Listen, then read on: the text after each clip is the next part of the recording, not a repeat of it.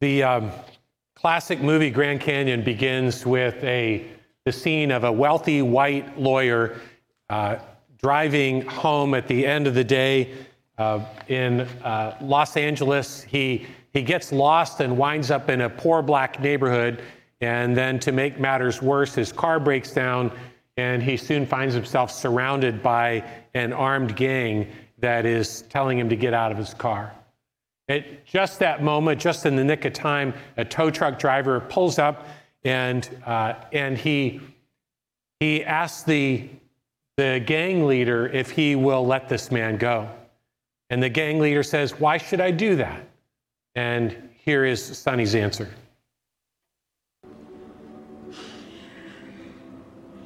Man, the world ain't supposed to work like this.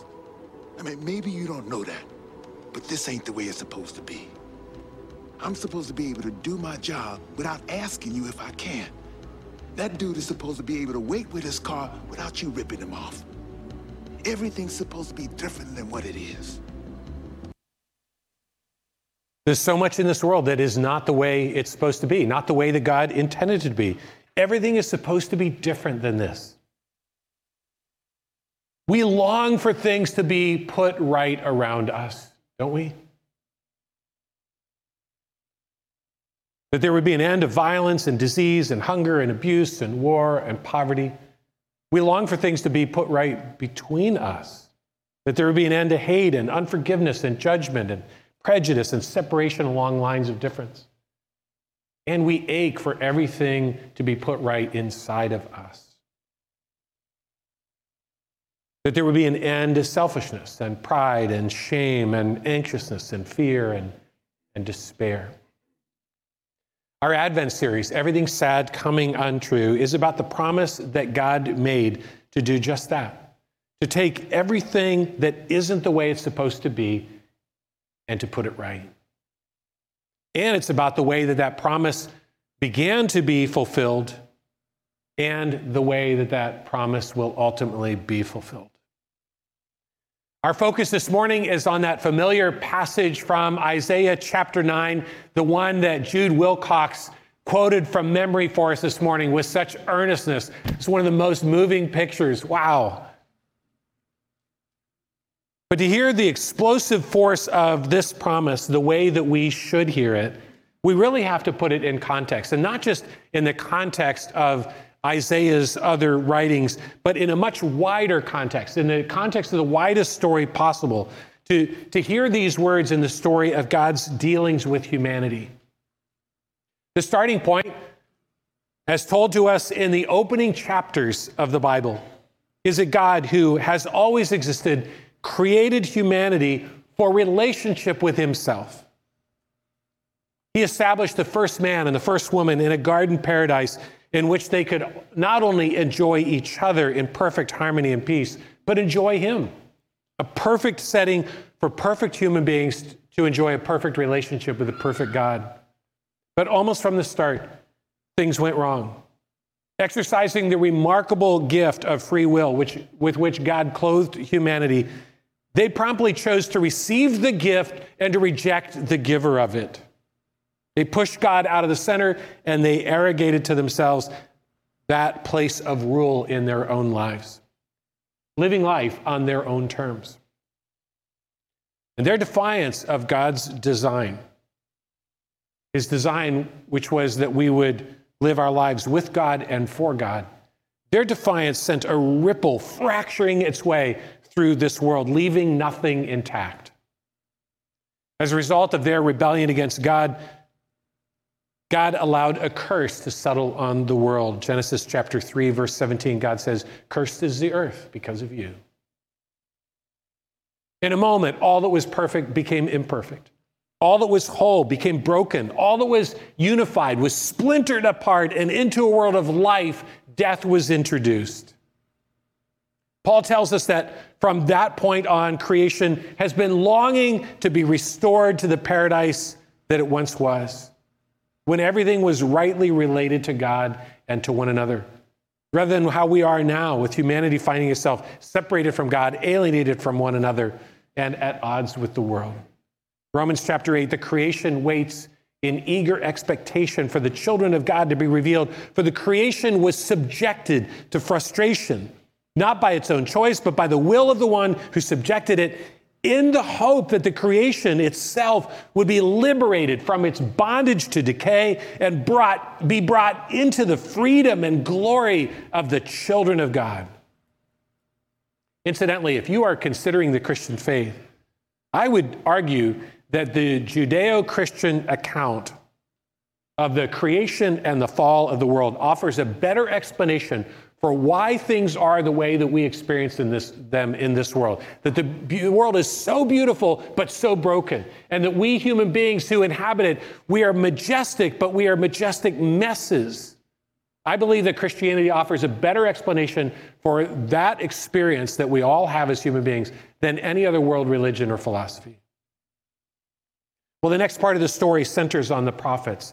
The prophets were a group of poetic messengers that God raised up to bring to light humanity's spiritual condition, to hold a mirror up before them, and to urge rebellious humanity to turn back to God.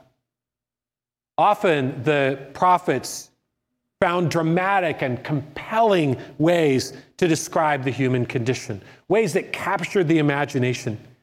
Here are three of a number of different metaphors that prophets like Isaiah used to describe the broken world around them and the broken world that they found within them. Images that would have spoken powerfully to people living in ancient times.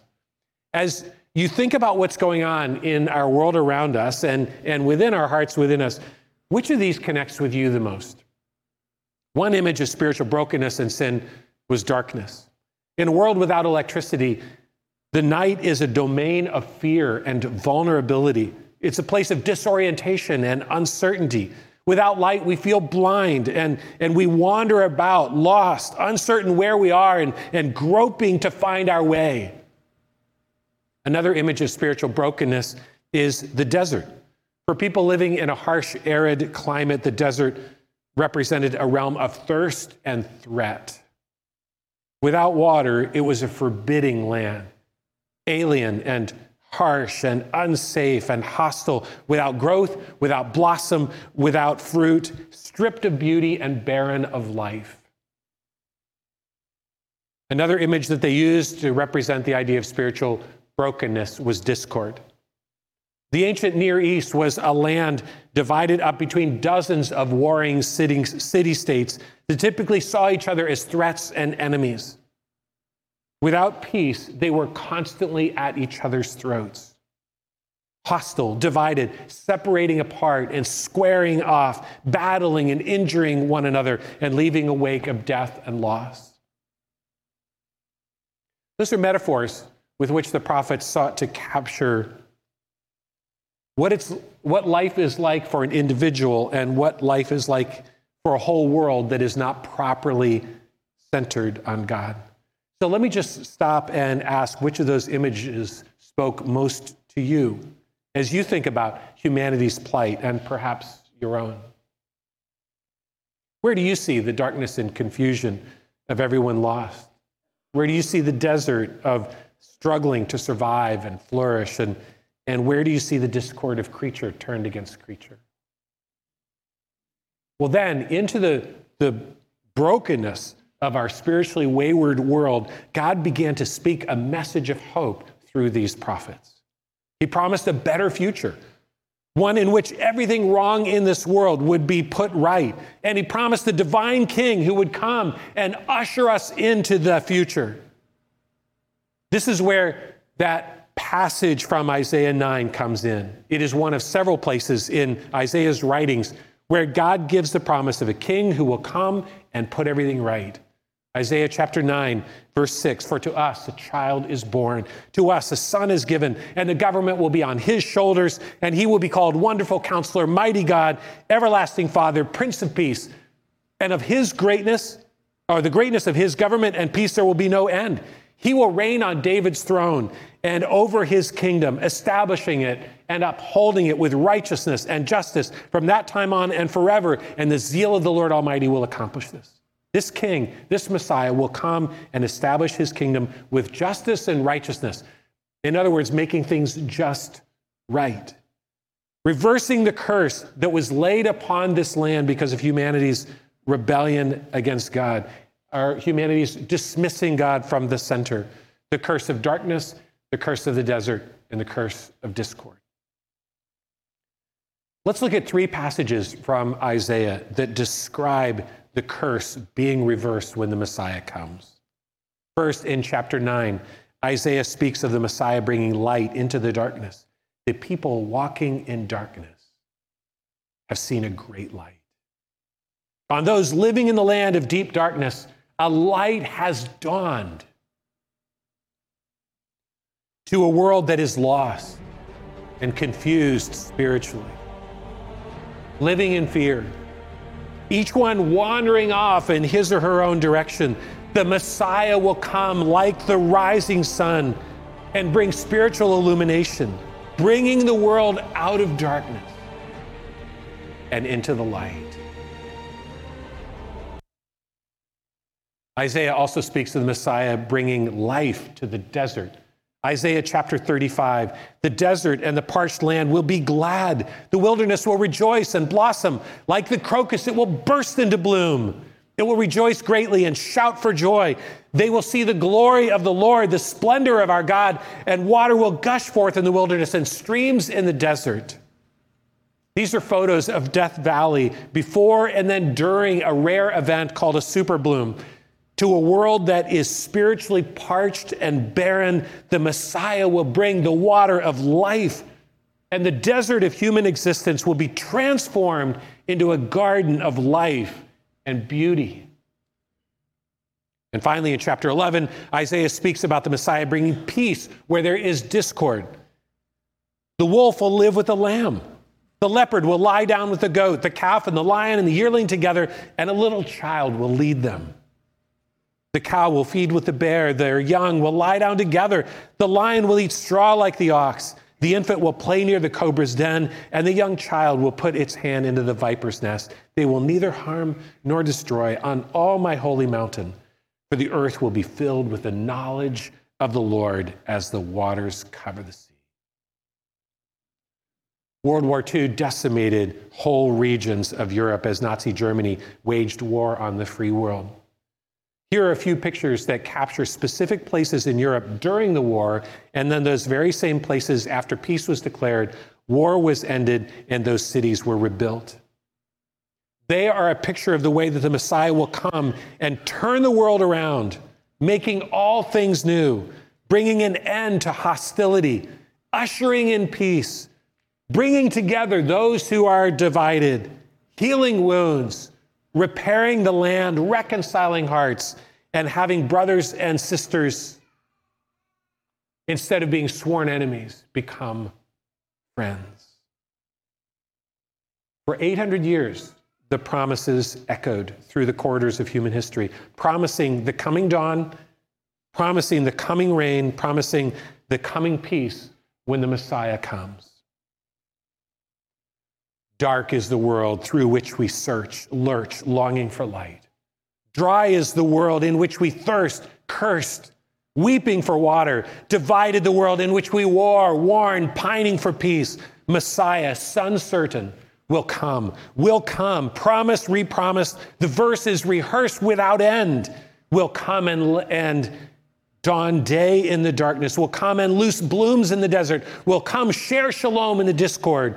The curse is reversed. Messiah will come. Welcome, Messiah. Then 2,000 years ago, true to God's promise of nearly 1,000 years, the Messiah was born. God comes in human flesh to a small town called Bethlehem in the land that we now know as Israel, and is heralded by heaven as the one in whom God will fulfill all of his promises. At the moment of his birth, angels appear to shepherds out in the fields, and they give the birth announcement. The angel said to them, "Don't be afraid, I bring you good news that will cause great joy for all the people. Today in the town of David, a Savior has been born to you. He is the Messiah, the Lord." The promised Messiah, God's great promise keeper, is born. Jesus, the son of Mary, in the lineage of David. He begins to establish his kingdom in this world. But his ministry unfolds in unexpected ways. Forgiveness is given, but sin persists. Healing is extended, but sickness is not swallowed up. New life is poured out, but spiritual death persists. Captives are set free, but the occupying army still chokes the land. Peace is offered, but wars and rumors of wars continue. John the forerunner is even prompted to go back to Jesus and ask, are you the one who was to come? Or should we expect someone else? Gradually, it becomes evident that what Isaiah and the other prophets anticipated as a single event, the Messiah will come, the curse will be reversed, all will be made right, will actually be spread across two events. Jesus comes the first time to set things in motion, to establish the kingdom, and he reverses the curse in individual human hearts. But it will not be until Jesus returns that all things will be brought to completion and all of God's promises will be fulfilled. His second coming will be very different from his first. Jesus says in Luke chapter 21, they will see the Son of Man coming in a cloud with power and with great glory. In his first coming, he came to us as suffering servant in gentleness and humility. At his second coming, he will return as conquering king in power and majesty. He will come and establish his kingdom on earth once and for all. That moment is described in Revelation chapter 11, verse 15. The seventh angel sounded his trumpet, and there were loud voices in heaven which said, the kingdom of the world has become the kingdom of our Lord and of his Messiah, and he will reign forever and ever. When Jesus returns, he will bring human history to a close, and he will reverse the curse of darkness, desert, and discord globally, universally, comprehensively, once and for all and forever. All will be made new and put right. Listen to the way that is described using figurative language in the last chapter of the Bible, in Revelation chapter 22. Listen for those themes of light coming into darkness and water coming into desert and peace coming into discord. Then the angel showed me the river of the water of life, as clear as crystal, flowing from the throne of God and of the Lamb, down the middle of the great street of the city. And on each side of the river stood the tree of life, bearing 12 crops of fruit, yielding its fruit every month. And the leaves of the tree are for the healing of the nations. No longer will there be any curse. The throne of God and of the Lamb will be in the city, and his servants will serve him. And they will see his face, and his name will be on their foreheads, and there will be no more night. They will not need the light of a lamp or even the light of the sun, for the Lord God will give them light, and they will reign forever and ever. So that's how things will be one day. But that's not how things are today, is it? We live today in what one New Testament scholar described as the already but not yet. Jesus came as king to establish his kingdom and to reverse the curse. There's the already. But that promise will only find its complete fulfillment when he returns. There's the not yet. So here's what that already but not yet reality of the kingdom of God means for you and me today in practical terms. First, it means that you and I can rejoice in the already. Joy to the world. The Lord has come. Let earth receive her king. While it is true that the curse has not been completely reversed, the new day has dawned. The desert has started to bloom. The warring has started to come to an end in the hearts of men and women and young people all around this world. Slowly but unrelentingly, one life at a time, Jesus advances his kingdom and he reverses the curse as people open up their hearts to him as Savior and put their trust in him as King. Listen to these passages that describe how in his first coming, Jesus has already set about reversing the curse in ways that you and I can experience today. He has come as God's light in our darkness. John chapter 8, when Jesus spoke again to the people, he said, I am the light of the world. Whoever follows me will never walk in darkness, but will have the light of life. He has come as God's water in our desert. John chapter 4, Jesus answered, everyone who drinks this water will be thirsty again, but whoever drinks the water that I give them will never thirst. Indeed, the water that I give them will become in them a spring of water welling up to eternal life. And he has come as God's peace in the discord. John chapter 14 and then 16. Peace I leave with you. My peace I give you. I don't give to you as the world gives. Don't let your heart be troubled and don't be afraid. I have told you these things so that in me you may have peace. In this world you will have trouble, but take heart because I have overcome the world. He comes to make his blessings flow far as the curse is found.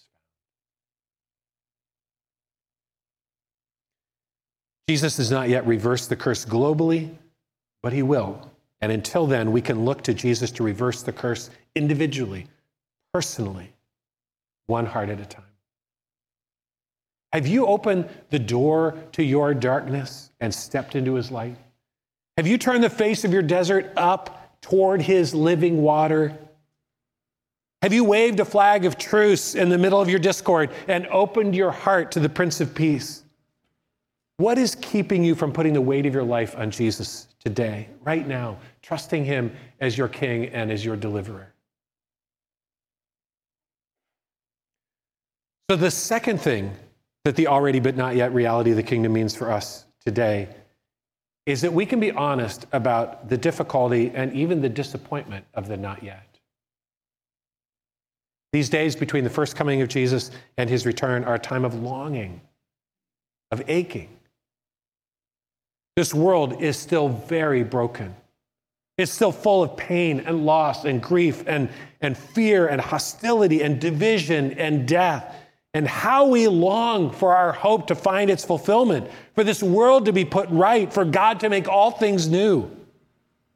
In almost the very last words in the Bible, Revelation chapter 22, verse 20, Jesus says, yes, I am coming soon.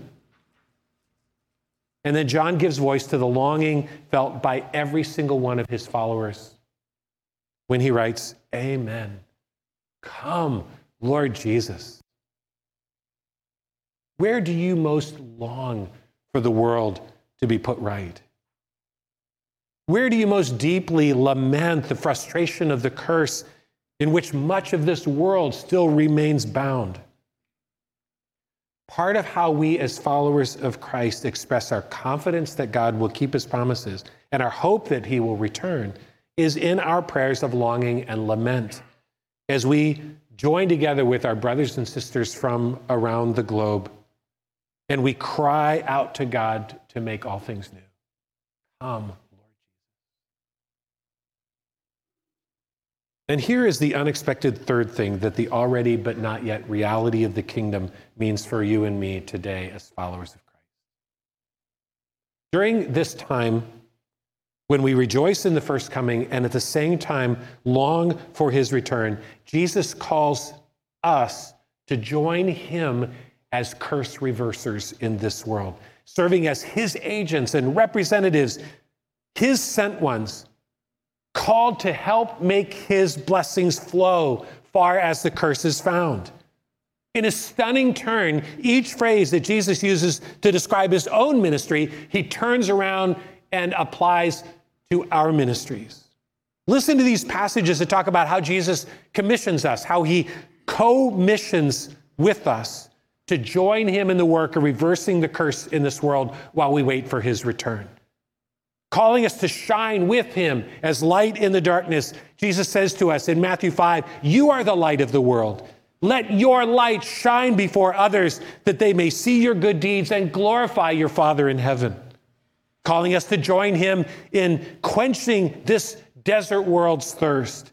Jesus says to us in John 7, whoever believes in me, as the scriptures have said, rivers of living water will flow from within them. And calling us to join him on his mission of bringing peace into this world's discord, Jesus says to us in Matthew chapter 5, blessed are the peacemakers, for they are called children of God. And in John chapter 20, peace be with you. As the Father has sent me, I am sending you. Loving our neighbors isn't just a good thing to do. Loving our neighbors is how the church fulfills its calling between the first coming of Jesus and his return. As we hold out the word of life to this lost and warring and dying world. Our world is broken, and you and I long for it to change, to be set right, so that once again it will perfectly reflect the heart of God who created it and who lays claim to it. How will that come about? Not through our efforts. Only Jesus can make the world right. Only Jesus can make all things new. But until he returns, Jesus calls us to be part of his work of putting individual lives right.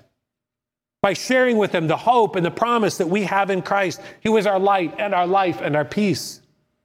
As Paul writes in 2 Corinthians chapter 5, if anyone is in Christ, he is a new creation. The old has passed away and the new has come. And God desires that we would be part of seeing that become a reality in the lives of the people he has placed around us.